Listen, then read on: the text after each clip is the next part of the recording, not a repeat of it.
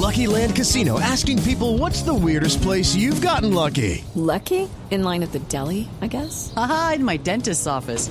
More than once, actually. Do I have to say? Yes, you do. In the car before my kids' PTA meeting. Really? Yes. Excuse me, what's the weirdest place you've gotten lucky? I never win and tell. Well, there you have it. You can get lucky anywhere, playing at LuckyLandSlots.com. Play for free right now. Are you feeling lucky? No purchase necessary. Void where prohibited by law. 18+. Terms and conditions apply. See website for details.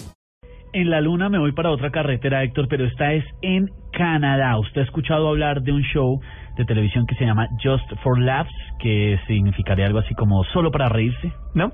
Es un sketch humorístico en Canadá, silencioso, o sea, significa que las bromas son grabadas, son en video, son cortas y son mudas, pero tiene una particularidad. Son un éxito en Internet. Son un tremendo éxito. En Canadá se emite por CBC Television y Comedy Network, y en Estados Unidos a través de Telemundo. Y hay una muy curiosa. Va la gente por una vía, conduciendo su auto, cuando ve que está atravesado un carro de la policía en la mitad. Descienden al ver que hay una especie de incendio, y el incendio es nada más y nada menos que de un platillo volador que se estrelló a la orilla de la carretera. ¿Un platillo volador? Eso es lo que inicialmente creen las personas que caen en la trampa. En minutos van a tener ese video en blueradio.com, o sea, para que tienen que ver qué pasa. para que se rían. Se acercan al platillo y algo pasa ahí como complicado.